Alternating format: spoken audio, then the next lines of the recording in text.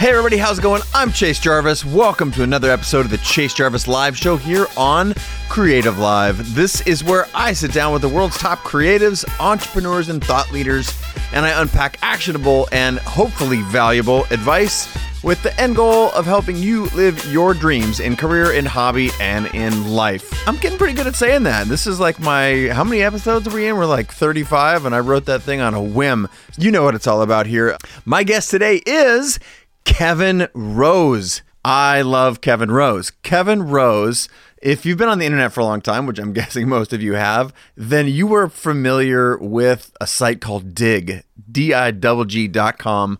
That was the first site it's basically like crowdsourced. The crowd said what they loved, upvoting, downvoting, and this was, so long ago.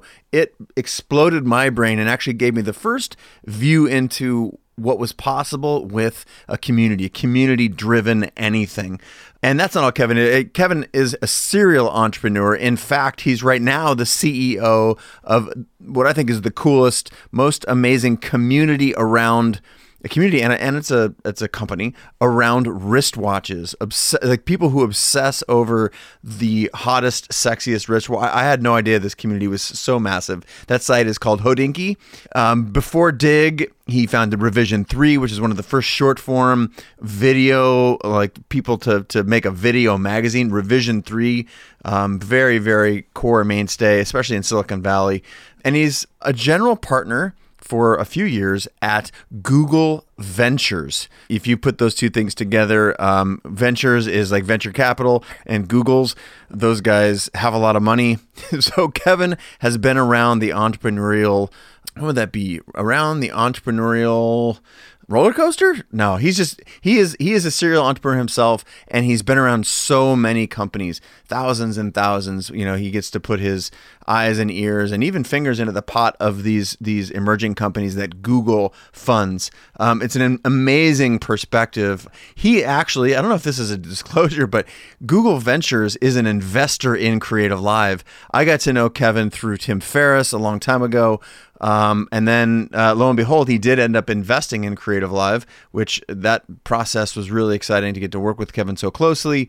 He's also on the advisory board now because he's no longer like a formal investor. He's on an advisory board for them because he's focused on Hodinkee. And he's also on the board of the Tony Hawk Foundation. So for those of you action sports geeks out there, and importantly, Harlan Estates. And if you don't know anything about Harlan Estates, this is a quote from Robert Parker, who's the biggest wine guru nerd of all time. Harlan Estates might be the single most profound red wine made, and not just in California, but in the world, end quote. So Kevin is an advisor there too. Just a few things about Kevin's backstory. In this episode, speaking of backstory, we talked about this really cool path, what I thought was a path from how do you be an investor for Google and then end up running a wristwatch community company. To me, that was a massive departure, but it underscores one of the things that I believe deeply in, which is scratching your own itch. Turns out Kevin is obsessive about watches. I learned a lot, not just on the air, but before and after we were recording the episode. It was super fun. And let's see, what else did we talk about? Oh, gosh. We talked about basically his habits. I love talking about habits on my show with my guests. And Kevin's personal habits, many of which you will love. He's into something that I'm into, which is cold baths. Kevin talks about how that upped his game. He learned from an amazing man named Wim Hof. We discussed meditation and a lot of the goodness behind certain dietary habits, including intermittent fasting. Gosh, we talked about finding inspiration outside your day job, and he learned a lot at Google. So for all of you who are listening to this podcast, who are not just visual artists, but you aim to make a business or a living and a life out of your work. He really helped me understand as an advisor to Creative Live, but also in our discussion around the common pitfalls for we creative entrepreneurs, especially around folks trying to go from 0 to 1. Like you haven't historically aligned as I am a creative entrepreneur. So you need to go from 0 to 1. We talk a lot about that. Overall, I love this episode, and I know you will too. But before we get into it, A quick note from our sponsor. This episode is brought to you by Creative Live. Creative Live is the world's largest hub for online creative education. Education in photo, video, art design, music and audio, and the ability to make a living and a life in those disciplines. It's the highest quality, highly curated classes taught by the world's top experts. We're talking Pulitzer Prize winners, Oscar winners, Grammy Award winners, New York Times best-selling authors, and the best entrepreneurs of our time. Names like Richard Branson, Mark Cuban, Arianna Huffington are on the platform. And you get classes taught from guys like Tim Ferriss, Lewis Howes, Ramit Sethi. I could list 1,000 other names of the top photographers, designers, musicians, the best in class. You get it. Now, right now, if you're familiar with me and my work, you might be saying, well, wait a minute, isn't that a company that you started, Chase? Well, yes, it is. In fact, Creative Live makes this entire podcast possible. And in fact, all of my long-standing Chase Jarvis live shows. Creative Live has millions of students around the world. More than 2 billion minutes of education have been consumed on that video platform. So, that's a little bit of the sort of the what and the how behind Creative Live, but here's the why, which I think is so critical. Creative Live exists to help you live your dreams in career, hobby, and life. In short, I started Creative Live with a bunch of really committed friends because we saw a big need in the world. We wanted to help our peers and friends and folks out there in the world transition to new careers, live new dreams, take the leap, if you will, into an entirely different sort of direction where you can leave that job, maybe your job with the man, and strike out on your own. I also saw my peers in the photo and the design world needing to sort of up their skills and get ahead. And I saw friends who were happily working at great companies but wanted to pursue their hobby to a next level that, might someday parlay into a side hustle. So we built that platform. These classes at Creative Live are the most highly and authentically produced of any of the online video platforms you'll experience. The top experts. It's all shot with 48 cameras, all in HD, beautifully presented and accessible on desktop, tablet, mobile. I stand for quality, and that's what Creative Live puts out. To that end, I have also taken it upon myself to curate a handful of my very favorite classes and mix them in with some of the top performing classes on Creative Live, and I'll bake that into a landing page called creativelive.com/hustle just for you. This community listens to our podcast here. So you should go there and you should check that out as a special thank you for being a podcast listener. If you find a class that you love, either from the ones that I've curated or elsewhere on the site, and you want to buy it, during checkout, enter the code CHASER. That's my name plus an R, just CHASER. And do that during checkout and you'll get 25% off your order. I think that's awesome and I hope you do too. So thanks very much for checking it out. Let me know what you think. Now that's it for the sponsors. Now let's get into the show.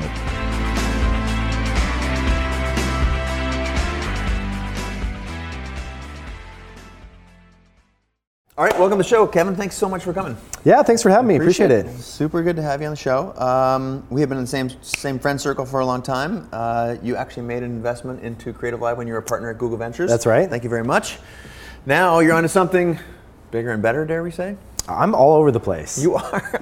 Yeah. Kevin moved to New York? What? This has kind of been my career, though. I've bounced around and done a bunch of different things. I find that my brain is always one that wants to try new things every 6 months. Most of the time I just shelve stuff, and other times I go and try something, it blows up. Other times it works out. It's all over the place. Okay, so Hodinkee, I want to go right at it. Yeah. Okay? I figured out how to pronounce it, and it was exactly what I thought. Took you a little while before we got going here. I had to say it 5 times off camera first. But I'm in no way, shape, or form a connoisseur. I appreciate fine watches, but why don't you tell me, and by extension the people at home, what is you're doing right now? You're CEO of Hodinkee, and what is Hodinkee? It was kind of a weird move, no doubt, but honestly, it was one that I kind of fell into by chance. My father passed away and left me with a watch, and I know you were talking about your grandfather and having some watches, things like that. I think that's typically how a younger generation kind of acquires these things. I had a watch that he left me and obviously cherished, something that I wanted to hold on to for a very long time. Started kind of slowly researching things, reading about watches, and got the bug. I created an app for the App Store just for fun, just to see what would happen, that kind of pulled together all the different watch news from around the web in a really clean, consistent view, very readable. If you were reading these sites on mobile, a lot of them didn't even have modern style sheets, so they weren't presentable for a mobile audience. You had to do a lot of kind of pinching and zooming. So I fixed all that. And lo and behold, it kind of just blew up. It took off. Hundreds of thousands of people downloaded the app. It had 5-star reviews. It was has done really well. And then I was like, wow, there's actually a business here. And on top of that, there's the people that are curious about collecting watches, but then there are the really hardcore kind of luxury enthusiasts. And so it's a very kind of monetizable, lucrative market to get into. Yeah, there's an opportunity because it's my understanding of it is it's very sort of A, unaggregated, B, it's about older like manual timepieces, doesn't have a technology angle to it. Is that fair to say? No, that's true. And I think that one of the things that we looked at when I was at Google Ventures were these verticals, these spaces where not a whole lot of attention had been, or technology had been applied to yet. So, there's so many entrepreneurs going after what is the next Snapchat or what is the next Instagram, not so many people looking to take over the luxury kind of watch space. So, it was just an experiment. It was something that I built in a couple weekends. I launched it, and it was clear by the uptake and the retention in the app that we were kind of onto something. Yeah, there's there. Right, exactly. And so took that app, merged it with Hodinkee, which had been around, which was the number one kind of largest online news site for luxury watch news. We merged companies, and now I'm out here in New York. We've got a small staff of 14 people, and we're just having perfect size, just having a lot of fun. You can walk in, you can see everybody in one room. Know everybody's name, we're all on the same page, it's great. Awesome. So New York, you've been in Silicon Valley as long as, and you had a little stint in LA, I think. Yeah, that's right. Around the TV stuff, but how's New York? Yeah, New York's definitely, there's only a handful of places that I really enjoy in the States as far as like wanting to call home. Yeah. There's a lot of places I visit, but I think that like New York, Portland, San Francisco, Austin, LA, all great hubs, Chicago, like places that I could see myself living one day. And so, you come out here, you get hooked on the pizza and the nightlife, and it's just like, it's game over. It's impossible to go to bed at a decent hour. It's impossible. City, it's impossible. It's really tough. So many, friends that are within, I'm just around the corner, or there's always something happening. I love that about New York, but I could see I'd be A, bet on your liver, C, bet on your, A to C? A, bet on your liver, B, bet on your sleep. I think you had a little too much of A in that.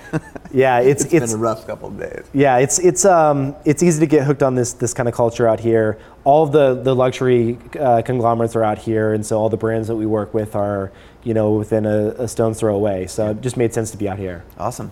So one of the things that I like to get on early here in this series of interviews, and in particular with you, the folks that are watching on the other end of this camera here, or these cameras rather, they identify as creative, entrepreneurial, freelancey, and or want to lean more into that. There's all kinds of data that says something like by the year 2020, I think something like 40% of the working age folks in the United States are going to have a side gig. So there's a lot of sort of side gig, want to do something. They're already in it and doing it and loving it and thriving. Oh, that's been my life. This is great. Yeah, and so your journey, one of the reasons I had to have you as a part of this series is because you have done so many different things: television, tech, now fine timepieces. Are you pursuing your interests? What's your sort of guiding principle? Just give us a little bit of backstory and how that you ended up here.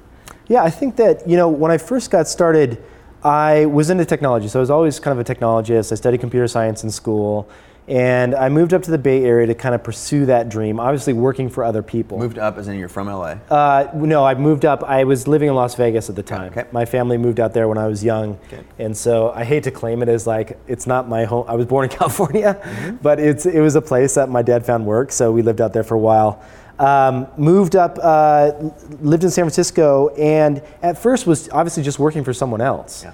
And you kind of have to do that. That was kind of my way just to pay the bills. And I knew that the opportunity and the networking potential of the Bay Area was a thing. Yeah. And so to get up there and just kind of get into the coffee shop scene, start meeting fellow entrepreneurs, pull some inspiration from that, and then also figure out a way to eventually get into a company that I'd really enjoy working at, or start my own thing. And so that was kind of the place to be for technologists.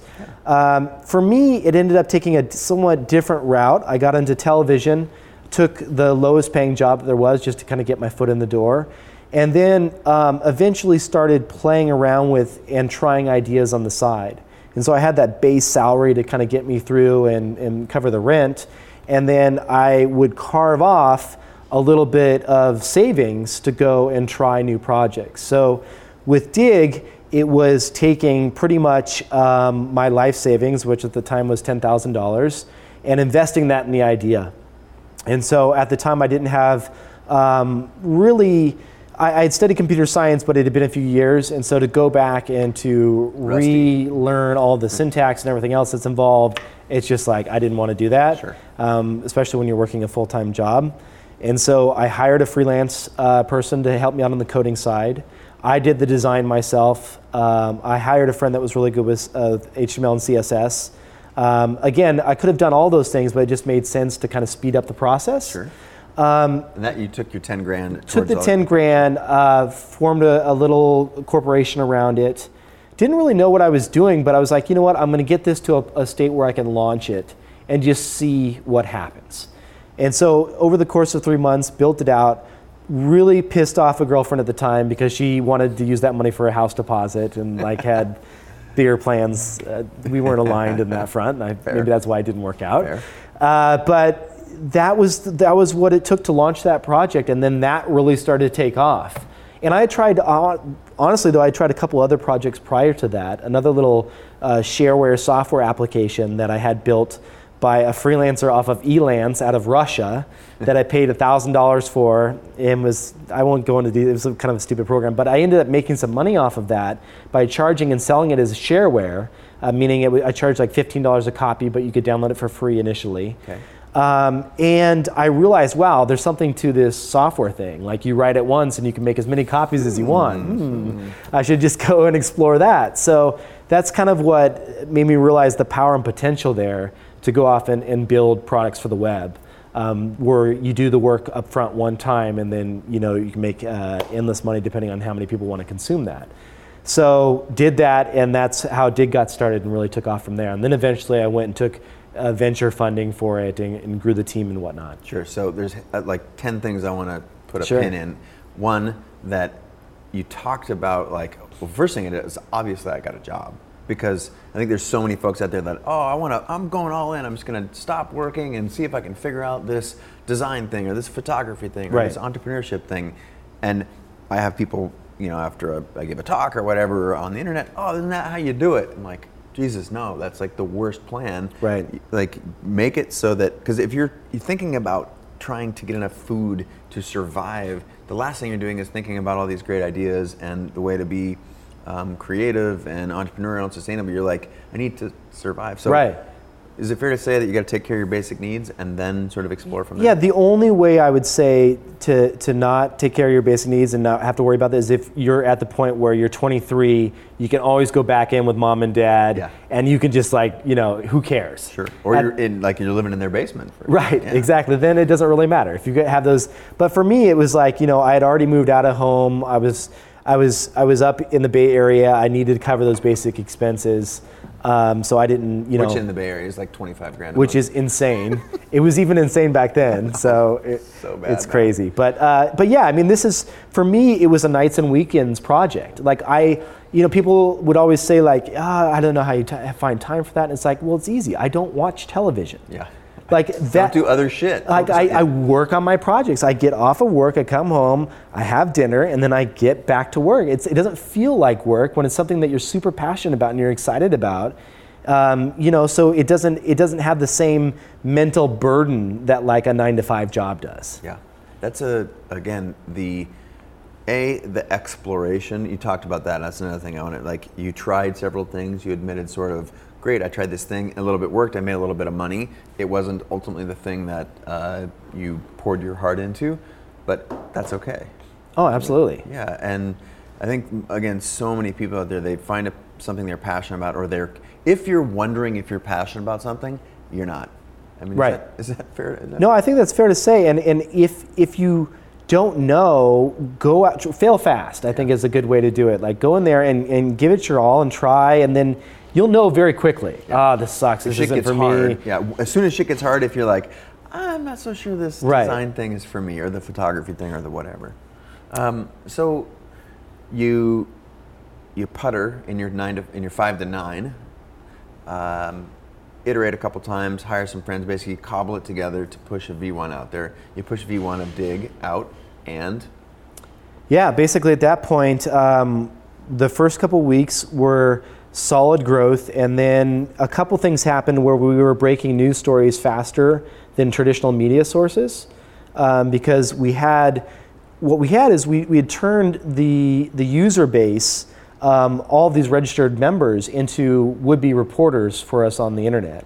And they were going out and finding these really cool blog articles and things that people weren't reporting on that were interesting little tidbits, and they would post them to Dig, and then all the community would vote them up to the front page. That's how Dig function is. The best content would flow to the front page based on the votes of the users. And we were breaking stuff, and Google was then indexing it, and we were showing up really high in search results. And that just created this crazy cycle that all of a sudden our servers were falling over. I had to figure out ways to go and buy more hardware, because back then there was not you really... literally had a box of stuff. That's right. There wasn't Amazon Web Services or anything like there is today.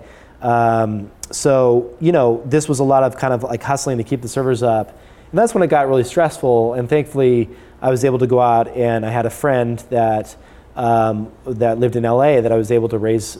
He wrote me a check for $50,000. And then later I brought in a CEO to help out, because it was my first rodeo. I'd never done any of this before, to help me go out and raise proper venture funding. Got it. So following that, I think it had I ended up on the front page of Dig. You don't know these things because you put out some content, someone else finds it, all of a sudden your shit's crashing. And I remember that time very, very vividly. It was very impactful. So I'm going to fast forward. Revision 3. Yeah. Where was your idea for that? How, why? Yeah, I mean, we basically, at the time, this was all coming. This is part of my ADD issue, and you can be my therapist for today. Sure. But the issue was that I was working at Tech TV. We had moved to Los Angeles. I didn't really like the direction the company was going. It was getting a little bit more dumbed down than it was before. And so the internet was a thing, obviously. And so we were like, why don't we put more video online? And this is really before YouTube really blew up. Podcasting had just been announced as like a thing to do.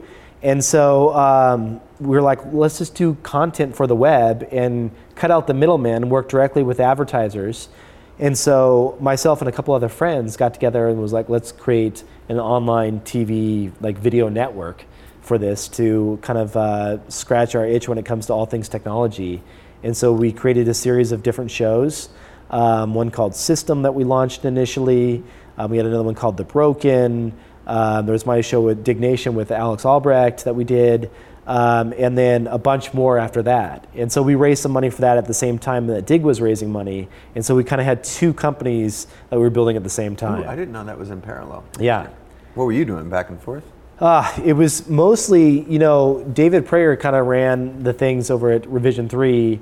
And I was just talent at that point and on the board as well. Got it. And so it was just too hard for me to run Dig and Revision 3 at the same time. I get it. And so I was just focusing on Dig.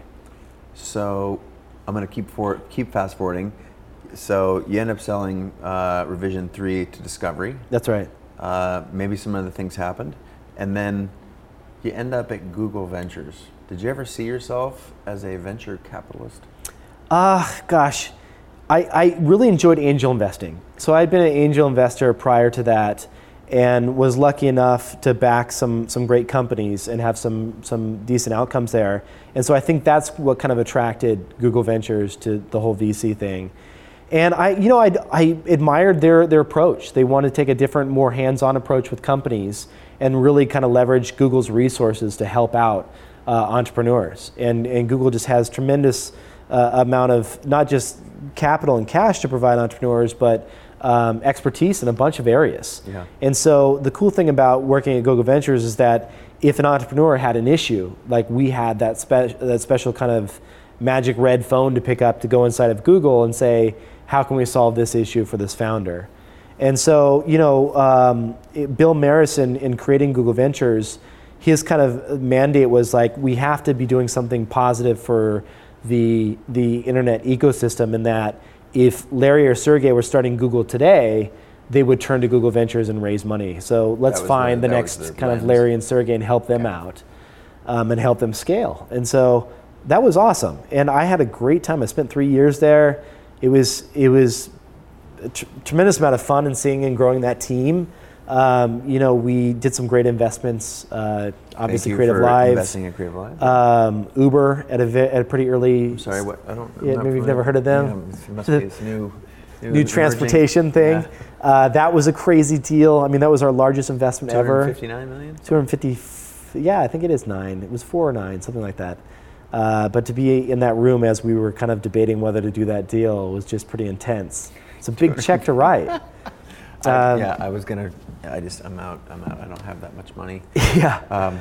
But it was a lot of fun, and I think that you see a lot of these founders running into the same issues over and over again, and so anything you can do to kind of like not help them avoid it, because there's always something to be learned there, but like smooth out those kind of rough edges, I think is the reason I was fast forwarding through your life at a pace that's probably unfair to your life. That's all good.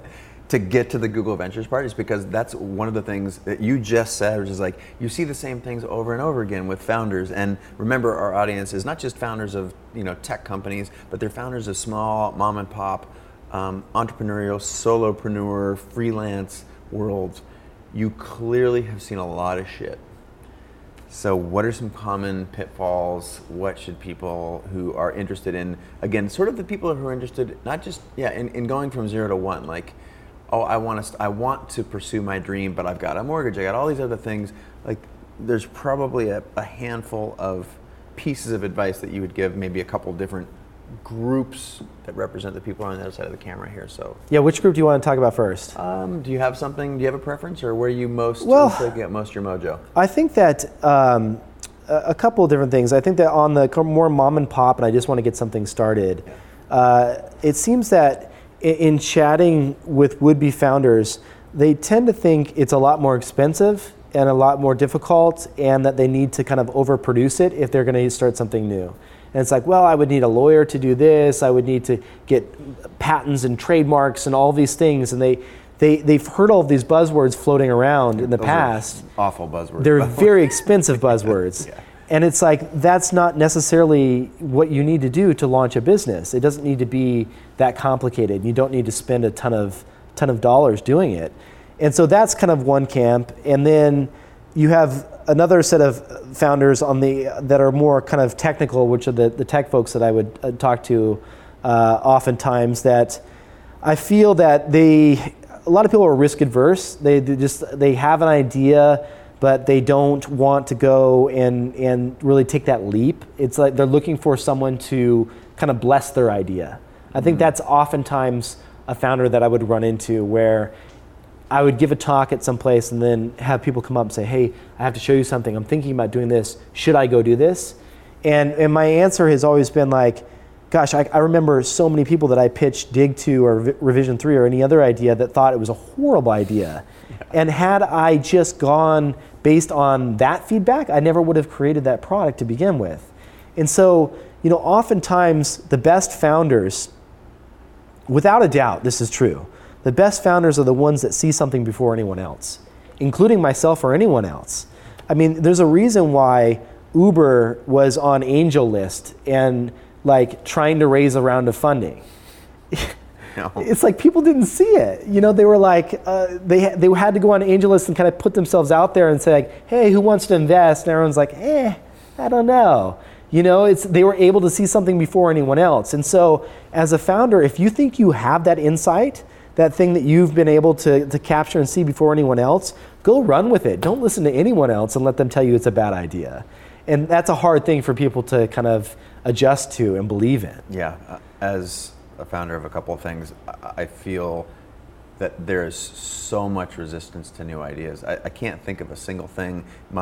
Even something as simple as my photography career included. Like, I was bound for a career in professional soccer, then medical school, and I just kept sort of pivoting in the traditional shit, mostly because I was scared shitless about the things that other people would do to judge me in that, wait, you were going to be a pro soccer player and then you wanted to be a photographer? Like, what the fuck is wrong with you? Who cares? Yeah. That's the fun of life, though. Yeah. I mean, for me, it's like, I know without a doubt that like when someone goes back and either looks at my Wikipedia page or wherever it happens to exist, if it does exist, of the things that I tried, I want there to be a history of so many failures. You know, there's going to be a few wins in there, which is like awesome. But like, I don't know, the fun is in trying new things that no one else has done before. Like I like launching new apps that are that people think that's a little bit crazy or that's stupid. I don't know, it was my idea. Yeah. Like who cares? Yeah. Like Show at me least I yours. tried something. For sure.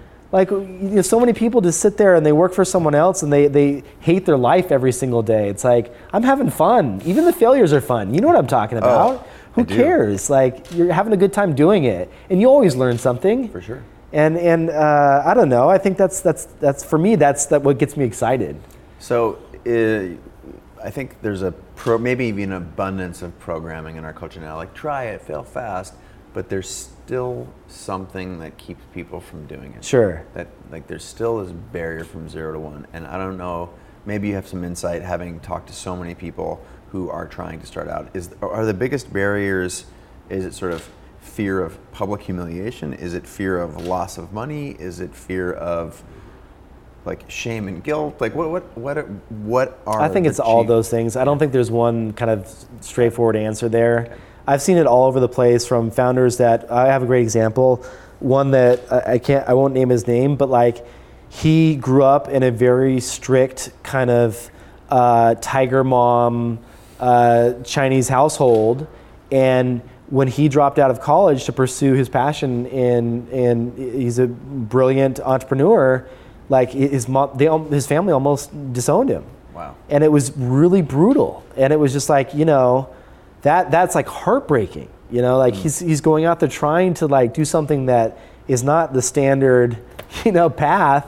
Sure. And his family just like really cracked down on him. And it wasn't until he started having success there that they were like, oh, wait a second. It's funny how that happens. It's funny how that works out. But it's like, you know, think about all the people that don't necessarily, that might not have success. And you know, that's really difficult.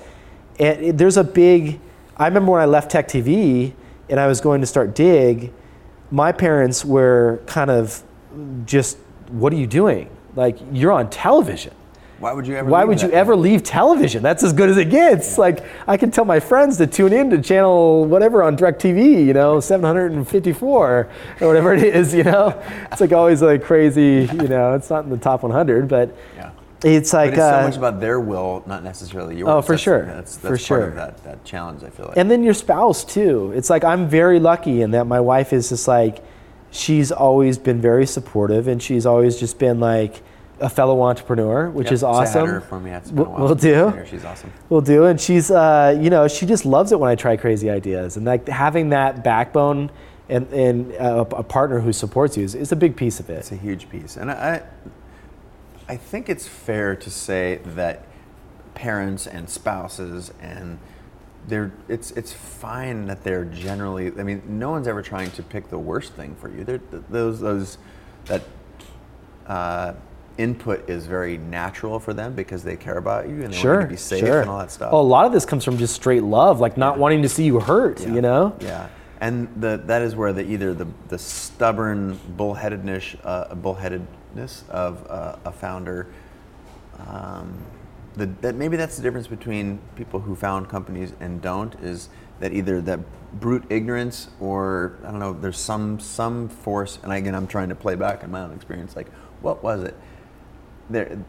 I've ranted on this show and other stages around the world about how powerful intuition is. Mm-hmm.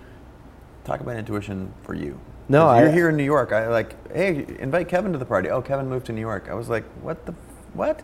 So you're following some intuition. Talk about it in through your lens on yourself and your lens on other people who are interested in going from 0 to 1 or living their life dream. Yeah, I mean, I think that we talked about this a lot at Google Ventures as well. It's like, it's the difference between kind of IQ and EQ It's like the ability to IQ, intelligence quotient, EQ, emotional. For those of you who are new to the so it's like a lot of people. It was really difficult for me to fund a founder that was just straight brilliant, but didn't have any way to convert that brilliance into a usable product for the end consumer. And so I think that in a lot of the founders that I've run into that have been successful, they have this like internal kind of drive that something must exist, and it comes from a very creative place. Yeah. And I think that if you are one of those people that feel that, and you're like, I have this, I know this would work, that's kind of like your EQ kind of telling you like, hey, go create this thing. Like this has to manifest out of you into some physical thing. And the best things that I've ever created, and some failures, have been all from that kind of bubbling up, that internal, like, I must do this. Like this, if I don't do this, someone else will at some point in time. Yeah. And kind of closing your eyes and saying, if this works, this is where it'll be, and this is how many people will be enjoying it or using it 6, 12, 18 months out. And I can play that out in my head. Do you ever do that? I do. Like before I go to bed, I play out those scenarios in my head. Like, if this works, do you? Then, oh yeah, absolutely. And I actually start with I have to scratch my own itch. I'll never start something, or in theory, I also am an angel investor. I tend to piggyback on your investments and Tim's investments and however I can get in sideways to some of these things. But I only participate in those things that I feel like I have insight, I can add value, or in particular the things that I found where I have to found it. I'm scratched. It's a problem that I either have experienced myself, or there are a lot of people, ideally, you're aware of a lot of people who have this problem. And the reason I put that lens on it is because shit is gonna get hard. It's gonna get really hard. And it, generally speaking, gets 10 times harder than you think hard is. And at that moment, when, if it's your own problem, you are more willing to keep going versus if it's a market opportunity, you're like, oh, okay, well, someone else is going to have to solve this because they care a lot more about it. Right. And they're going to fold up shop. I mean, that's the difference between, I think we've all had those ideas where like, oh man, if I just went and built that, I'd make a lot of money. Yeah. It's not something you're passionate about, but you think like, I could make a lot of money if I went and did that, and it's just kind of like those everybody has friends that are like that. We're all like that. We just like think like, oh, that would be crazy. I bet you that'd sell, if I had a blender that did X, Y, or Z, but that's not like something that is really from that creative process. It's not something that's like, to your point, when it gets really difficult, it's just, you're going to dump it. That's the first thing it's going to go. Because you're like, oh, it's too stressful, I'm out, For sure. And I've seen that happen so many times. Could you imagine if Travis and Ryan weren't up for a hell of a fight in founding Uber, or, with Garrett, obviously? Like, that, I just remember how bullish they were. And there's probably no other group of people who were as fucking stubborn as those guys were. And the willingness to play through, take on the New York Taxi Commission? Who wakes up in the morning and says, I know, I got this great idea. I'm going to go fight this, whatever, 100-year-old, 75-year-old institution that has all kinds of, the underbelly, let's just say, it's not all that pretty. And I know. It's all kinds of power structure. Like, that's when I'm going to wake up and go to work and do that. They wanted it so badly. They saw both their own experience, like of wanting to be able to get around and having a shitty experience with cabs, and whether it's Paris or San Francisco, enough to care to go to work to fight that thing. The thing is, with Travis, the CEO of Uber, it's, if you know him, he's a very, and you do, but I'm just saying in general, if one does, if one does, he's a very kind of hard, badass, like gritty, kind of doesn't take no for an answer. And it's clear from his previous companies where he was sued by the RIAA and a bunch of other folks for like quarter of a trillion dollars or something.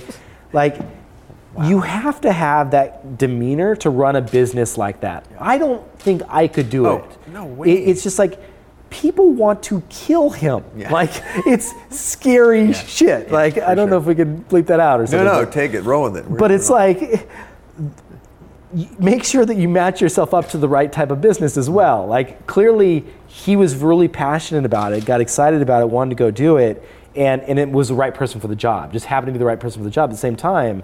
So it was a perfect match of original idea with founder, you know? And that doesn't always happen. But being honest, I think a fair point to go back to, reestablish the context here, it's like, what are some things that you should think about when you're wanting to go from 0 to 1, or should I start something you care deeply about, because it's going to get hard, something ideally you have inside knowledge, experience unique, with. Yeah, and Travis surely had a inside experience in, you know, all the legal stuff that he'd had with his previous companies. Well, something that plays to your strengths too, right? Like if it requires you to go knocking on people's doors, you should be pretty comfortable talking to other people and knocking on doors, right. You know? So just to make sure that matches up as well. For sure. So you've got this deep passion, you got an overlap, you clearly have aptitude is probably the right word. You've got some aptitude. And then is it fair to say that you lumped, when I was trying to identify individual challenges, like is it, you know, fear of failure, is it loss of money, is it, there's just a huge bucket and you call it fear. What helps people play through that? Well, it's a good question. I think that sadly, there's not, at some point you just kind of have to take that leap of faith. For me, it was going out and not going into debt when I took this kind of jump. And so I went out and had savings. I went out and saved up that $10,000 initially, because I had been in debt before and I didn't want to be in debt again. So I made a promise to myself I wouldn't go start a new venture until I had some savings to actually properly fund it. So I wasn't funding it all through credit card debt. Got it. But you know, everybody's different. I wish there was one magic. What's it been for you to push through? I think that intuition thing that I have sort of harped on a little bit, it is that I know this is a thing. I'm using this thing and I have a problem that I created the first iPhone app that shared photos to social networks years before Instagram. I'm taking a picture with the iPhone when it first came out, iPhone 1, before then actually Palm Trio. I don't tell too many people I was taking pictures with Palm Trio, 0.2 megapixels. But I'm like, well, let's just go to iPhone. You're like, so I have to take a picture, and then there's this other app that'll allow me to change that picture, this like bullshit Photoshop-ish thing, and then this new thing, Facebook. Now I have a Facebook thing, and I want to share it, and there's like 10 different apps. Like, hey, I just want to share a picture. I want to take a picture, I want to add a cool effect, and I want to share it. And I'd like to do that with the touch of one button. It doesn't exist. Interesting. I had so many people tell me it was a terrible idea. I had literally had a hard time finding a developer that would do the work, because what they wanted to develop was the next lighter app. Like, oh dude, we're going to get 1 million downloads. I'm like, yeah, but that's not a business. The future of these small apps is going to be huge businesses. No, you're full of shit. I got 10 no's in trying to find someone that I was willing to pay 6 figures. So you had to go out there and you just kept knocking on doors until you found a right developer to go out and build it. Yes. That was kind of my issue too. It's like I had a few checkboxes. Like I wanted to find a developer. So before I even created the business, I went out there and interviewed and found a developer. You know, you got to like check those boxes and say, okay, I have my team assembled. That's going to help me get there. Okay, now I'm ready to go and do it. I had turned my photography studio into somewhat of an incubator, only because I feel like I had achieved enough in photography that I was satisfied with the trajectory of that business. It was growing year over year. I had the kinds of clients that I wanted to work for, and I wanted to do something like again, sort of seeing around the corner. That's what you're paid to do as a venture capitalist or as an entrepreneur. It's like, what is the next thing? And I'm thinking this photography thing is really interesting. I can see the future of mobile, light, small. The phrase I helped popularize, the best camera is the one that's with you, that I own the trademark for. Like, applied that to mobile. I'm like, wow, now there's something here. And I'm looking around, I can see a way where this transcends language. It's immediate. What is the web? The web is universality. The web is immediacy. Like, maybe if I put these things together, there might be some there. And then, I felt like I had to bust my head to find some people to do some heavy lifting. And it did help that I had built up a community in photography, so that when I launched that thing, I could point them at it. Yeah. But it was not pretty. It wasn't easy. It was expensive and hard. but I felt like it had to be made because I guess there's a designer friend of mine named James Victoria who says, in the particular lies the universal. So if it's a problem that you feel like is commonplace, and there's enough people that have that problem, your idea is probably, it's not just your problem, it's probably the problem of many other people. Mm-hmm. Just kind of put that filter on there, and still many painful hours, days, weeks, months, years, but I think that's the lens for me. What about you? Yeah, I'm kind of the same way. It's like when I'm meeting with founders, I always look for that one truth that they believe that no one else does. I mean, it's a thing that Peter Thiel said before, and several others. It's like you have to find that, and then you also have to believe it. Yeah. I remember when cellularly, like deeply. Totally. When I saw Vine for the first time, I got really excited because Vine was a way to really create watchable videos. Like there was video content. You probably remember this. Like people would just hit record, and then they would just go on and on forever, and you weren't getting to the meat. Yep. And so, YouTube was great for little funny things and well edited videos, but how were we able to like pare down these long videos on mobile in a fun way? Yeah. And so I remember when I met the founder of Vine, I was like, oh my God, you just like the touch to record, and when you let go, it stops, and then you can resume again, and then you have to let go again. You get just the best parts, and you cut out all the extra garbage. I was like, this is gonna be massive. And he's like, yeah, all the other investors think so too, and I'm oversubscribed. And I was like, damn it, I can't invest. But it's little things like that. It was like Twitter with the following. No one had the ability to have followers before. It was always a two-way relationship. On MySpace, you had to friend someone, they had to friend you back. And it was always two ways on Facebook. And then all of a sudden they introduced this idea of just being able to tail off of someone you don't know. Massive. Like those little tiny insights can be so huge. And so it's just trying to find those. And when you meet with founders and you sit down for that initial cup of coffee, looking for those and be like, that's one I haven't seen before. That could be massive. Big leap. Ready for this one? Yeah. Coffee. Yes. You just said sit down with the founder for a cup of coffee. Yes. I hail from a small ville in the Northwest called Seattle. Treats its coffee very seriously. It does it though. It does. No, it doesn't. It does. There was so much more The coffee's okay up there. There was so much more passionate coffee culture up there for 10 years. Where is it now, though? It's all in San Francisco now. There's a handful of great manufacturers. Starbucks? No, God, no. They're all. It's all the small ones. It's the Cafe I'm just giving you- I'm Vitas. just I giving know you you shit. are. You're trying to. He's kicking me under the table. You guys don't. You can't see that. But you invested in some coffee. Yes. Let's talk about that for a second. We want to talk about that, but so Blue Bottle, yes. Blue Bottle is a little coffee company based out of San Francisco, and did an investment there, and it's been growing like crazy. What a cool! I'll just confess, I was very excited. One opened up across the street. I'm at 10th and Market down there right across from awesome. Twitter, and there's a little one right down there, and they're like, it feels very. You feel lucky, and you get to have one of those right across the street from your house. Did you see it coming? Was it the founder? Was it the idea? Was it coffee? Was it like, this is an interesting application of venture to a thing that doesn't usually receive venture? Well, it's funny, speaking about like San Francisco being a hub for entrepreneurs to get together, the founder lived above me in a building when I was living in San Francisco back, in like 2002. Wow. Way back in the day when he was roasting beans on trays in like his oven, and had a little tiny hole-in-the-wall place that was just in Hayes Valley, and at the time it wasn't such a nice neighborhood. Yeah. And serving out of a shed where he just would like grind his beans there and just serve cups of coffee. But the founder, James, he's just such a brilliant, simple person, and has a very clean aesthetic about everything that he does. Yeah, you'll notice that in the store design.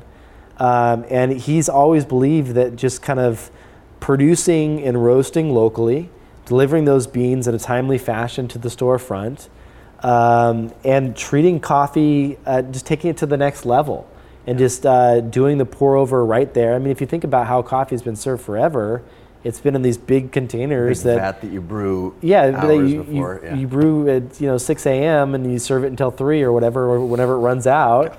And it's just it's almost unthinkable now, actually. It is, but it's funny is that wasn't the norm. I know. And then he started doing the pour over right in front of you, and you can taste the difference. It's not like it's like pinky up snobby kind of thing. I mean, granted, it is a little bit more expensive, but you do taste the difference. That was a little bit of an indulgence for me. We don't need to talk about coffee, but I knew that you were involved early in that. I never talked to you about it. Yeah, so. it's a founder. The founder, you were asking like what it was. Yeah. It was just meeting him and just realizing that this guy cares more about coffee than anyone I've ever met and is doing it differently. So do you back ideas or people? I've seen some brilliant ideas just blow up and a couple that I've backed. And so I tend to I try to find a healthy mix of both. Okay. But at the end of the day, it comes down to the founder can't scale forever. You can meet someone with a really brilliant idea, but they're only just one person, and they have to hire a remarkable team around them and surround themselves with good people, or the idea is not going to work. And that's important. It does come down to people. Great. I'm going to also shift gears now, not to coffee. We touched on that, but it's going to be a little bit more about Kevin. Okay. So, what do you feel like is your biggest strength as either as a founder or as an investor, or maybe not as a founder first, and then as someone who invests or supports others? Gosh, I would say as a founder, it would probably be just the random ideas. It's a strength and a weakness in that I have too many of them. Most of them are probably crap, but every once in a while I kick out an idea that is unique and different and can gain some traction. And I think that people have used and appreciated over time, which has been awesome. Yeah, so vision. So vision, I think, is in original kind of ideas, which I love to do. I think that's my biggest strength for sure. What about on the investor side? On the investor side, it's helping other founders flesh those out a little bit. So, I love brainstorming sessions, and I love getting in a room with a whiteboard and some markers and a founder saying, hey, I'm thinking about building X, Y, and Z, and then just riffing with them and going back and forth and just like taking it, in many cases, too far. Yeah. But I love leaving a founder with a fresh kind of just perspective on things, and then 90% of the time they throw away everything that you say, but then every once in a while they'll implement something and it works, and then you're like, wow, that was awesome. That was a great collective session that we've had together. And I think that I work best that way with other people, and people have helped me that way as well. And that Daniel Burka, one of my friends for a very long time, and he was the early awesome designer on Dig with me. Great designer. He's helped us with Creative Live. He created the yellow Dig button, the big kind of Dig button, and we were kind of going back and forth and just riffing off of ideas with each other, and we found that we were kind of collectively creating better products than either one of us did as a silo. And I find that when you find that partner in crime, and we haven't really touched on this as well, but if you can find a really good co-founder or partner that shares your vision, but not in a I'm just like patting you on the back and saying, oh, your ideas are great, but will challenge you on certain things. Yeah. That's so powerful. Have you found? My background is in school, at least, is in philosophy. And you may have heard of the Socratic method, which is basically a dialogue. And through a dialogue, there's a dialectic where you take an idea, thesis, you discuss the thesis, you debate, and then you synthesize different ideas to have a new thesis. And it's sort of this upward spiraling thing. And you basically do that through dialogue.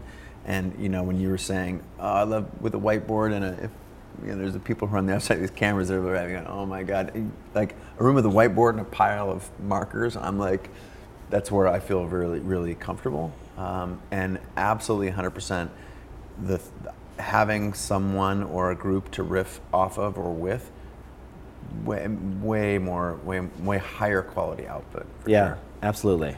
So those are some strengths. How about personal habit? Is there something that you do that you feel like gives you an edge, or that if someone didn't know about you, they'd be surprised, like, oh wow, I had no idea that Kevin could do 20 one-legged squats, and that's the thing that he attributes to all his wisdom. I take a lot of ice baths and ice showers. Oh, the Wim Hof thing. Yes. Yeah. Ferris was like, you have to come climb this mountain in your underwear with us or something like that. He was trying to get me to go to Poland. I don't know, that never worked out. But you went and sat with him, right? You worked with him? I've taken his course. I did his 10 weeks of training, and I've since been fully sold on the whole method, and now I'm all in on it. It's breathing and ice and a bunch of stuff? It's mostly, breathing and ice. So it's like, so there's this compound. I've since gone really crazy into the science piece of it. Okay. There's a scientist out there. Well, let me step back. Let me first just say what I got excited and I leaned too far. Yeah. Let me just say what it is for people out there. So basically, what this is it's a little body hack that a lot of people have started to use to kind of get more energy, a little bit more focus. Just overall, I would say a 20 or 30% boost in mood in general. And I would say that it's really helped me at work not to have that late afternoon cup of coffee. Mm-hmm. I just don't drink it at all anymore, which is crazy. I used to be hooked on coffee, and now it's not even needed. Yeah. So this is something that's been backed up by science, by a scientist by the name of Dr. Rhonda Patrick. She's studying all this stuff, and she has a great PDF on her website that you can check out. It's like a 10-page report that she does for free about cold therapy and sauna, actually. But it's a 10-week course by this guy by the name of Wim Hof, and he is the guy that kind of popularized this here last few years, and he holds all of the world records for exposure submerged in ice and swimming under several foot deep, like they break a hole in the ice and then go down 100 yards later, break another hole, and he swims underneath the ice. And there's like people with oxygen and scuba equipment in case he passes out under the water. He's crazy. That kind of stuff do not try at home, do not do. Do not do. But disclaimer, there has been science has backed up the fact that your brain releases a substance called norepinephrine when you get hit with cold water. And that boosts the mood, it gives you energy, it makes you just feel amazing. And so I took this 10-week course. At the end, I was able to, as my last challenge, I got 12 bags of ice. I filled the bathtub full of water and ice, and I laid in it for 15 minutes without shivering or anything. No shivering. That's the objective, is no shivering? The no shivering just means that I'm just used to it by now, and I'm burning fat rather than using shivering as a way. And I can also produce heat through breathing exercises from the inside out. It's part of yogic breathing. A lot of people that practice meditation can create their heat through their body by doing breathing exercises. Anyway, long story short, every twice a week now, I do a 5-minute ice shower, and it's just incredible amount of energy and just mood. It really, really helps you out. So I'm sold on that. So that's my one little body hack little thing that I use. I love it. I will confess that, I think maybe even January, no, maybe it was in the fall, I started taking cold showers. Really? So how long? I take a warm shower, I clean my body. Okay. And then I just go from what you think of when you think of a nice hot shower, and then I go to the absolute coldest that's possible in the shower. For how long? At nothing shorter than a minute. If I have more, I will do more. It's basically a function of how much time I've allotted in the morning. How often are you doing this? Every single day, without fail, 100%, and it has been game-changing. That's great. For me. That's awesome. So I played soccer in college, and this was long enough, let's say it's in the 90s, and about halfway through my career, we started experimenting. And in your colleges, there's the medical aspect of it. We had a very, very high-end training. Right. That was it was the trainers that took care of the athletes, and so we were sort of like experimental. We were lab rats, basically, for the psychology department. For example, I did a lot of visualization early on, and that has stayed with me today and been very powerful. And ice baths were just starting out. So it used to the first year or two I was in college, we would ice from the shins down, and then we started getting in these baths, big steel, and it was miraculous. Like the inflammation in my body, the amount of pain that when you're running 10 to 20 miles a day, half of it at sprints, and you're doing that for 300 days a year, it's hard on your body. Ice baths were a game changer. I'm a habit guy. I started really focusing on habits, and I brought that cold thing back, definitely through talking to Tim, he's been interested in the cold thing for, a number of years. Yeah. Instant game changer. I felt like I kind of was in a little bit of a slump, working really hard. Yeah. You feel like you shed like 7 years of your life. I feel like I have so much more energy. I'm like, wow, I'm like, younger. It's weird. I get out of the shower instantly in a better mood. Yeah. It stays with you too, which is crazy. The energy levels up. Yeah. You're just kind of sleepy. I go from sleepy to, and I will confess, there are many times like, fuck, am I really gonna flip the switch to cold right now? And you do it, and then you feel, And I literally do not. It's not like there's a discussion sometimes, a negotiation, but there's never been a time where I was like, not today. Right. Cold. Amazing benefit. It is crazy. You should read this 10-page report. Okay. Because it's all the science for what you're thinking. Yeah. It's all the science backed up, and she even goes in and shows the studies where how cold you need to be and for what duration that causes what effect in the increased levels. So. I do feel actually sometimes disappointed now. I'm like, this is really not even cold. Like, at a hotel, you can't control how cold the water gets. Yeah. Like, well, I'm just going to try and get the most. And so I'm sure I'm not scientifically going to the places where I need to go at all the time, but I know that a cold minute or 3 is a game changer. Yeah. So that's powerful medicine. Yeah, there's a bunch of different ways to get there. And if you're doing it every day, that totally makes sense. Or you can do it a couple times a week, just longer duration or colder. Also, I've been doing cryotherapy as well, which is where you stand into liquid nitrogen and it freezes you at negative 240 degrees Celsius for 3 minutes. So you should try it. It's right up the street, by the way. Really? Yeah, and you can go today. And it's just a little 3-minute experiment, and it's awesome. And you walk out of there just feeling amazing. Is it like a $40 juice that you can also get here in yeah, right. New York? Yeah, almost all the juices are like crazy expensive here. God. So, all right, that's something that people would know about you. How about, I'm a habit guy. I don't try and say I want to lose 10 pounds. I say I want to do these 10 things. And just so happens that if you do these 10 things, you can't actually not lose 10 pounds. Lose 10 pounds is a really brutish example. It's not the best example. Any habits in particular that you're excited about? Besides the ice stuff? Besides the ice stuff, I make it a habit to track all of my various ideas in online journals. I keep like the little reminders app where I'll have them all different tabs for different types of things that I'm working on. So I have ideas in one tab, I have immediate work stuff, I have personal things. Those are just keeping things organized. It frees up RAM when you're writing. It frees up RAM. That is so essential. And then honestly, a big thing for me this year is just saying no. Just knowing that if you're not going to be able to give 100% of your effort to something and you're going to do a half-assed job or you're just feeling a little bit stressed, focus on 1, maybe 2 things max and say no to everything else. I just had a really awesome business opportunity that was a new venture that I was going to start this little company with a couple of friends. And I have no doubt it would be successful. It'd be a fun little lifestyle business. But I had to, unfortunately, just say no. It's just because I felt too stretched. And I don't think you do your best work when you're that stretched or stressed. Yeah. And so you just have to be able to cut back and really focus on the important stuff. Was there some lens through which you could say this would put me over the edge? Was it hours a day? Was it money in your pocket? Was it like, what was the lens? Because here's I'll just reverse the idea and say, I'm always going like, well, if I did this and this and this, here's how I could say yes. Right. Yeah. And I know that's it can be very toxic, but what's your lens to make sure that you don't get there?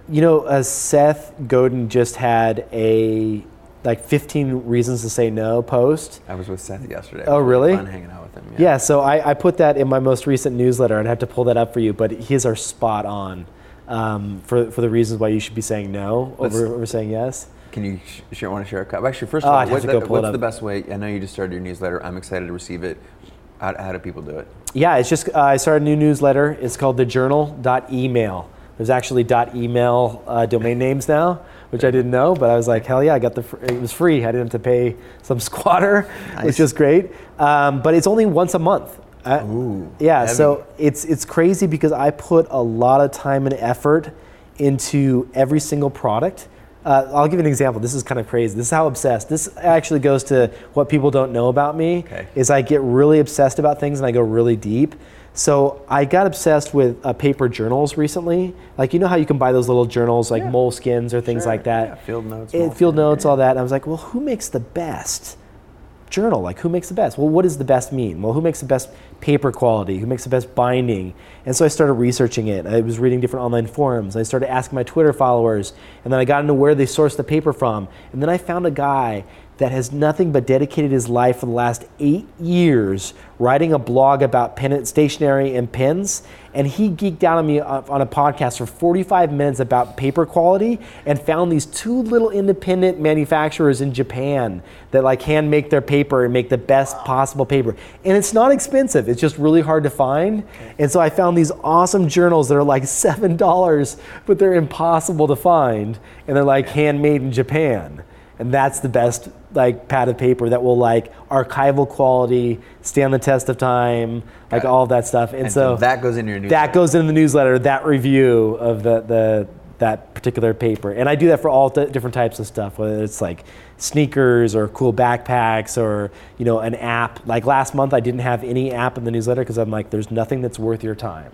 If I found something that was worth your time, I'd put it in here, but this month it's not. So I want to make it just like super, super vetted and once a month. All right, so, I took us on a right hook that's there. it. That's your newsletter, but what got us into the newsletter? Do you remember? we were talking about, what was it? Seth. Yeah, Seth, and the things to say no. So Yes. his reasons to say no was in my last Great. newsletter. So we'll go to your newsletter. That's how we can get it. Any teasers? Any like what were a couple of things that stood out? Well, one thing was about the fact that if you can't, one was funny is if you're not proud to tell your mom about it, don't say yes. The other one that is like if you just really can't give it your all, like you can't give it your best work, then why are you saying yes to it? Another one that I think I added to Seth's list that was from my list was that if you're doing it just to be nice, you probably shouldn't do it. Like so many That times, ends up biting you in the ass. you know how many times you've said yes to something and then the event comes due and you're sitting there and you're like, why did I say yes? And you're just doing it to be nice. Say no next time. You're not going to be your best person when you're doing the event or whatever it may be. What about our inability to foresee happiness in the future? Turns out absolutely. we're really bad at We're really predicting bad at that. what will make us happy. Yeah. So is it a no-win situation? It's got. There's many things I've gone, that's going to be so fun. And then the day of I'm like, fuck. Well, I think you just have to err on the side of saying no. That's fair. The other one too is that really drives me nuts that I've gotten a lot better at is, have you ever kind of just put off saying no? You know what I mean? You kind of like, you look at that email and you're like, oh, I want to say no to that, but I'm going to get back to that. And then like time goes by and you're guilted into it or something. The thing is, it's not fair to the receiver, right? The person that's asking you. It's better to say no up front than to put it off. So I've gotten a lot better at that as well. What's the best way to say no? Just be straight up and just Dear like, I can't do Gary, it. No. Yeah, Come on, give me like. Oh gosh, the best way to say no. I mean, it really depends on what it is, but. Hey man, I'm out of time. Hey man, I have the flu. I did have the flu. I was supposed to make this yesterday, but I had the flu. You can see I'm sweating today. I can tell, and it makes me want to let you out of the hot seat. That's why I have Turn hot down tea. these lights. You do have hot tea. Yes. No, you were a champ, man. I never put you in that category. Don't sweat it. I mean, I just said don't sweat it, but I meant like never mind. It's all good. I'm glad that you're feeling better. So saying no, it's funny. It's something we had to do a lot at Google Ventures because we would say no to like 98% of the founders that would come in. Yeah.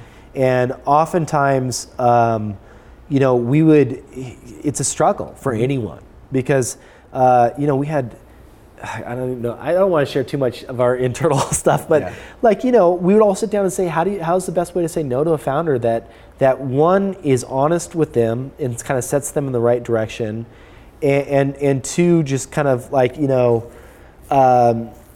it's hard to be honest, but not. You don't want to be an asshole at the same time. Of course. That's why I'm asking the question. Yeah. Because I think if more people in the world said no, probably more. And again, I actually like saying yes, but I like saying yes to like, do you want to go to the park right now and throw the frisbee? I'm like, oh, that'd probably be a good thing to do. All right, great. But I'm talking about saying no in order to focus. I mean, if we can nail this right now, I'm sure there's 10,000 or 100,000 people who are going to see this and say, God, that's helpful. No, I mean, no to more I think that the way that I do it is that I say I can't make it because I'm feeling that I'm overcommitted right now and I need to focus on these other things. That's and the most honest and it's honest and it's true and it's relieving the stress. If I'm saying no to like a business opportunity, I'll typically say, I'd have to pull up the email to figure out how I exactly word it, but I typically point out something that I don't necessarily agree with. And so I'll say, well, thesis or something. Yeah, your thesis, and I don't quite see eye to eye with you on this for X, Y, or Z reason, but I wish you the best. And by the way, I frame it in a way that I've said no to a lot of things that have gone on to be very successful, which is absolutely true. Yes. I said no to Pinterest when I should have said yes. Like there's a few things like, and so, just me saying no shouldn't be a nail in the coffin. Yeah, don't let this right. And there's a much more elegant way that I have when I'm not on Tamiflu that I could share with you that you can put in the show notes. Fair. But it's a way of saying, I don't necessarily see eye to eye, but continue forward, march on, because there is potentially a massive business here. Awesome. So that's business. There's smaller. I actually like the. I'm totally overcommitted right now, or X, Y, Z. But I, absolutely wish. Because it's the truth in that. You're not going to get my best self, or. Yeah, I mean, you feel stressed, and it'll wear you down. You'll get sick, like I am, or whatever it may be. It's like you don't want that, and they don't want that. So. Fair enough.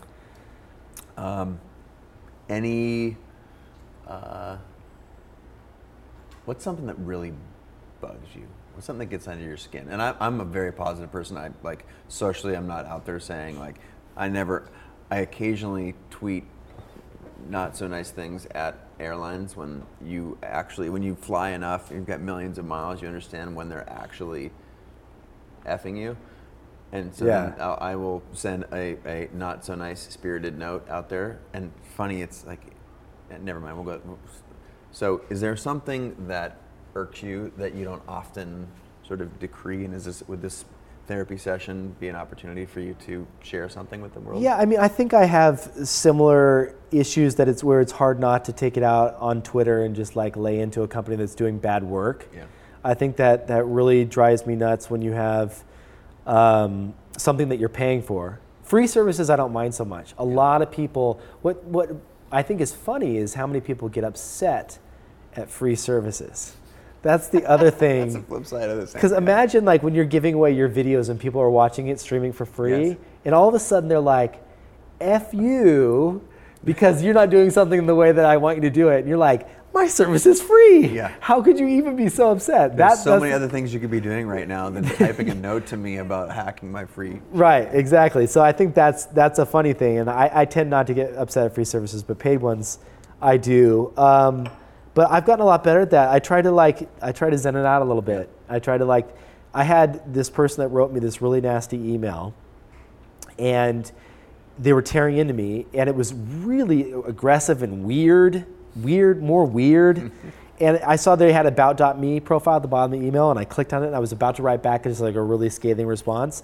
And I went to the about.me, and I read through their bio, and in paragraph 2, it said that they were schizophrenic, and that they were working through it, and they had written a book on how to conquer being schizophrenic and all of this stuff, and it was a free ebook. It wasn't published by anyone major.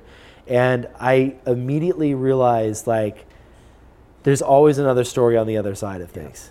And it probably also has something to do with you. Like, if you are so so incensed that you want to respond, that's also probably a reason to look inside. Right. Yeah. And I took a deep breath, and I was like, oh my God, like you email is such a emotionless thing. Yeah, it's brutal. It's you just have to realize that. So like when I actually have that email saved because I just got to. It's such a good way to remember that, you know. So I try to use that as kind of a way to stay a little bit more grounded, and not. I think that's why I'm asking the question, because I think it would be slightly healthier if I had sort of allowed myself a little bit more external frustration. I'm not quite sure the right way of doing it. That's like literally the MO behind the question. Have you tried Calm, the app Calm? It's a great free meditation app. It is awesome. Interesting. Give it 15 minutes a day. 15. Oh man, I already am a huge 10 minutes TM in. guy. It's so now I'm into. Oh, if you're doing. Oh yeah, that's part of like I almost never have this urge. Oh so great, when it then does you're overcome, sometimes I do need to overcome it though. That's. Are you meditating? I am, yeah. I remember Ferris was up in Seattle. It helps a ton. Oh man, and he was like, "Why are you so chilled out, man?" And I was like, "Oh, I just, this was maybe 5 years ago." I was like, "Oh man, I've been meditating, and I don't mean to be presumptuous, but dare I say, you might try it." Yeah. He's like, "No way, man, I'm gonna lose my edge." And I was like, or that edge is actually an anchor. Right. Just want you to think about it. And we talked about it maybe once a year for like 3 or 4 years, and then I think a couple of us ganged up on him, and I think he likes it. You're a meditator? Yeah. I've been doing it for a while. I find that it just really helps, and it takes a while. Like anything, it's not overnight, right. But it definitely is another little kind of valve that you can turn to let off a little steam, you know? And something is better than nothing. Everyone's like, oh, if you can't meditate 20 minutes a day, twice a day, then it's not worth it. I totally don't believe that's true. I don't believe that either. This morning, I had to get up quite early, and I think I was in the like 14 or 15 minutes. I took a peek, and I was like, all right, the fact that I'm taking a peek, sort of, I'm pulled out of it. I can tell. That's what I can do today. Yeah. Powerful medicine, though, is it not? Like that plus cold is that like plus cold. It's insane. I know, it's nuts, right? It's really good. I really hope that people that are watching this go and try that. It's a fun combo for sure. So hacks are sort of nerdy things. Anything else that you want to leave people with? You said you're not eating from late in the night till early in the morning, or that's a whole nother thing. Yeah, I'm an experimenter. There's a lot of. I think the reason why you and myself and Tim and all of us are like in this circle of friends is because we all like to experiment and try crazy things. Yeah, there's a curiosity. And I think that a lot of. I think that your audience is probably a lot like that too, because creative people are like that. They like to try out. There's an experimentation desire. Absolutely. Yeah. And so, intermittent fasting was really interesting. It is, I believe fasting is, there's more and more data that's coming out saying the benefits of fasting. Again, Dr. Rhonda Patrick is kind of pioneering a lot of that stuff too, or at least the coverage of it. I've been trying to do 1 day a week of a 24-hour fast. Wow. And so that... I literally, my stomach just rumbled when you said that. Yeah, there's some cue going on. No, I mean, it's fun. You feel really refreshed, and it puts you into a light state of ketosis, which is a whole other can of worms that we could get into. But intermittent fasting I was first drawn into because Hugh Jackman used it to get ripped when he became the Wolverine. So as superficial and stupid as that sounds, that's how I first heard about it several years ago. And I had been drinking too much beer at the time, and I was like, I need to lose my beer gut. And so I tried this 16-hour-a-day fast for 2 weeks. It's basically as simple as not eating for 16 hours. And so after I had dinner, I hit start on my timer on my iPhone, and then after it went off at 16 hours, which is around noonish the next day, I could eat again. And I just lost a bunch of weight doing that, and I was like, wow, this actually kind of works. And then I started reading about the health benefits that go along with it. And then just recently, coming out in next month's or 2 months from now's newsletter in the journal, I interviewed the trainer, Hugh Jackman's trainer. Ooh. And so he talks about, I spent an hour with him, and he talks about crazy stuff and also intermittent fasting. And so that got me kind of back into it. Awesome. People's advice for people who are stuck. And I know that you could give many pieces of advice, but you've clearly been stuck at different, creatively blocked. I'm trying to throw it all under not just creative, but just blocked We can talk about any form of blockage, like help people, because theoretically, if you even just did the numbers, like 50% of the people who are listening to this are blocked in some way, shape, or form right now in their lives. What do you do to get unstuck? Yeah, I think that when you try to get unstuck is when you can sometimes get more stuck. Does that make sense at all? Oh, for sure. Because then you're like over. You're anxious about the fact that you're stuck, and then it just like leads to nothing creative comes out of that. And I feel that there was a couple times in my career where I just didn't really know how to break out of that rut. And so I just kept the norm, but I allowed myself to do whatever I wanted to do that was different than what I should be doing. Meaning, like, I was supposed to focus on creative technology things, and instead I went and I learned Fusion 360 so I could make furniture. I wanted to learn how to do more woodworking and furniture. And that had nothing to do with my day job. At all. At all. But it was just like I wanted Kevin Rose, carpenter. No, I wanted to make a chair, and I'm still working on that chair. It's not done yet. It looks pretty cool. I'm pretty happy with it.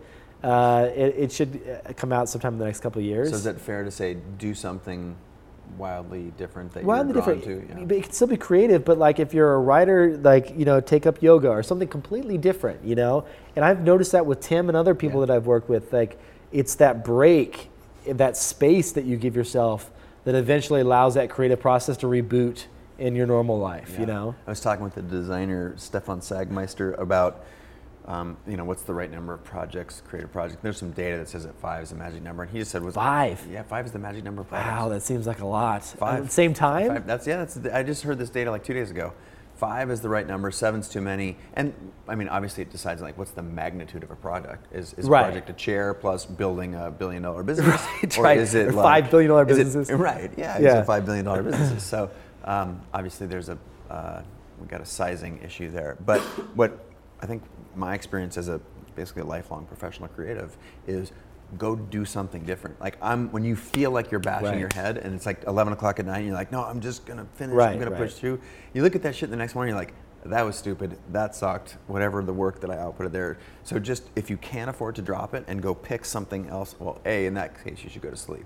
B, if you can just go to a different project, sometimes even the thing that you were thinking about over here can help that, but what's more than anything beneficial is just something different. Right, totally. That's my experience. Yeah, and you may never go back there too. That's the other thing I realized. It's like, ooh, I'm glad I'm done with that. When I was big into Dig and social news and how that kind of, evolved, and that we had Reddit on the long tail of products, like take all the categories out, and which was a very smart move. Then you had Twitter on the kind of more recency, kind of eat away our breaking news lunch, and what made us like really substantial on that front.